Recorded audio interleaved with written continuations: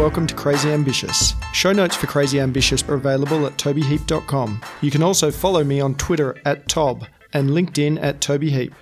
Now, let's get into the show. Rock, verify range, go. Range green. First stage tank crossing up. We choose to go to the moon in this decade and do the other things, not because they are easy, but because they are hard. Getting in a car will be like getting in an elevator. You just tell it where you want to go, and it takes you there.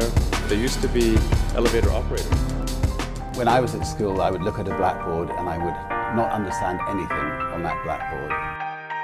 Here's to the crazy ones, because the people who are crazy enough to think they can change the world are the ones who do. Today we're joined by Melissa Hurwitz from H2 Ventures. Hi Melissa, thanks for joining us. Hi Toby, thanks for having me. Here on Crazy Ambitious, we like to hear about journeys that people take to get where they are and to hear about where they're heading next. So let's dive into your journey. Can I start by asking, where were you born and what was your childhood like? I was born in sunny Sydney. My mum is Mauritian and my dad is South African, but they met here and had me and my sister. My childhood was pretty great. I was raised mostly by my mum, and she is a 10 out of 10 human. Me and my sister are really close in age. We're only 15 months apart, so we basically grew up as twins.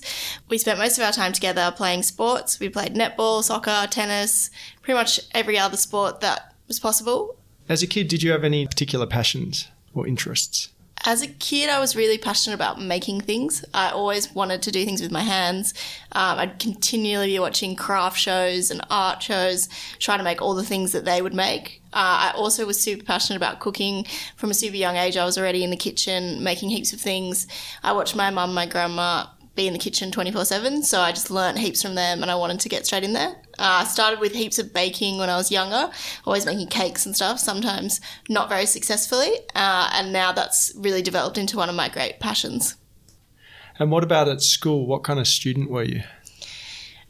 My school teachers would always tell me that I was too quick. They would always tell me to slow down.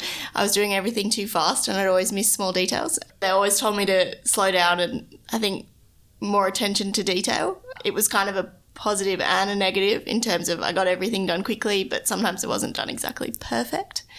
I was quite arty in school. I loved art and design classes. My mum also got us really involved with like outside of school doing like pottery and drawing and painting, which was really great.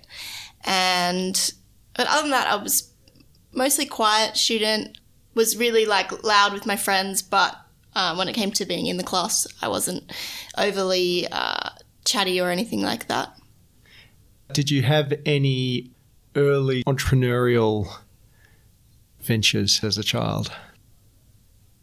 Apart from the occasional lemonade stand, I think we were always trying to get out into the garden and try and sell things, but we lived on a pretty quiet street, so it was usually quite unsuccessful. Okay, so let's step forward. Did you go to university after school?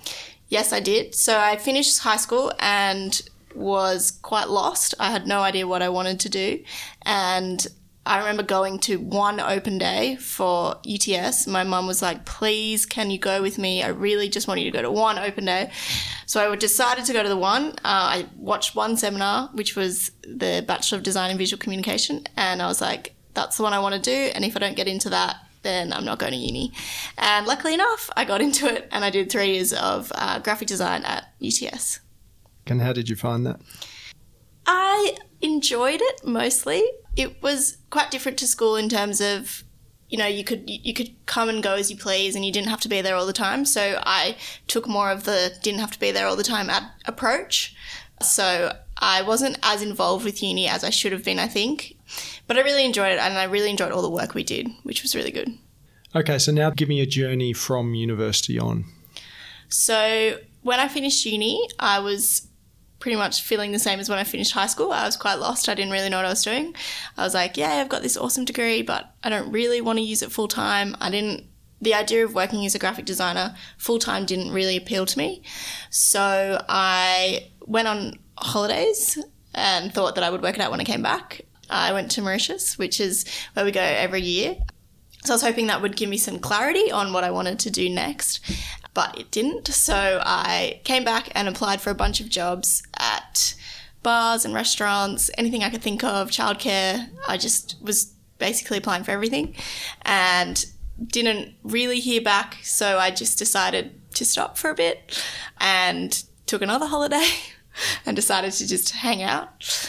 And then I started food blogging. So I started that about halfway through 2016. So I started my food blog, got really into that, and then was very lucky to meet someone who knew Ben and Toby from H2 Ventures. It was really good timing that they were looking for someone to work with them full time. I applied and I was very lucky to get the job. And then since then, I've been at H2 for almost 2 years, which is really great. I'm the community manager, and on the side, I also run a small graphic design business and still running my food blog. And tell me more about your food blog. So as I said earlier, I've always loved food. I've been in the kitchen since I was really little. And then as of late, it's developed more into an obsession, and I just want to spend all my time in the kitchen cooking, and I thought, why not turn it into something that I can show other people? So I created Break the Fast, which is a breakfast blog. It's an Instagram, and then I also have a website where I post recipes, and I've had that for about 2 years as well. It's just got a small following on Instagram. You're being modest. What's the following? It's about 14,000, but I'm hoping to grow that more. My goal is to get 20,000 by the end of the year. And so if people listening want to follow you, It's at breakthefast_. Fantastic. And why breakfast?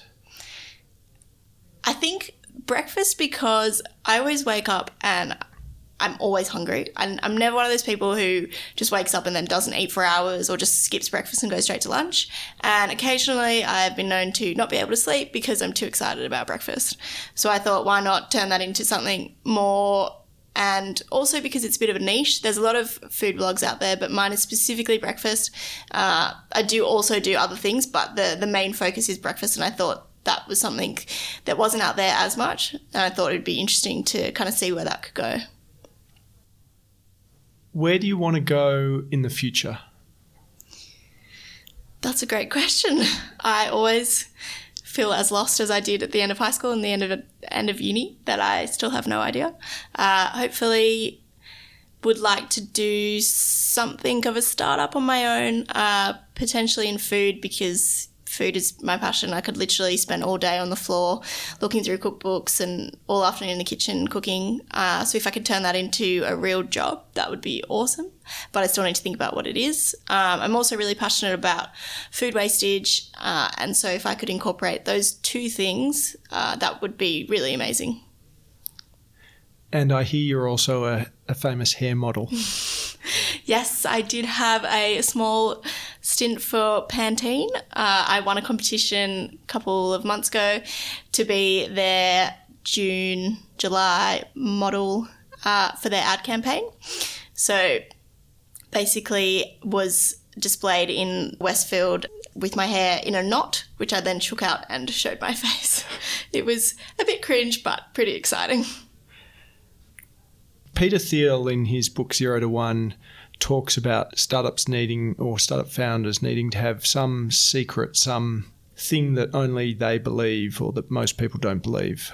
Is there anything you believe that other people think is crazy? I think the main thing that I believe, I don't think it's other people think it's crazy, but one of the most important things that I've seen in startup culture and startup life and the life cycle of a startup is just the ability to bounce back. I sometimes don't have that at all. I get criticism and then I don't want to do anything more. I want to just stop. But I think the most important thing is to receive that criticism, take it on board, and then keep going and improve. And that's what you'll get from really successful founders, that they've, potentially businesses have failed or they've done things that weren't quite right, but they've just bounced back and been able to get off the ground and keep going. Fantastic. Thanks for joining us today, Melissa. Thanks for having me. So just one last time, where can people find you online? You can find me on LinkedIn. My name is Melissa Hurwitz. You can also check out my breakfast blog, which is on Instagram at Break the Fast. And you can also check out Miko Designs, where I do graphic design work for startups and other companies, and that's micodesigns.com. That's it for this episode. Please subscribe to this podcast on iTunes or Android and join us next time for another episode of Crazy Ambitious.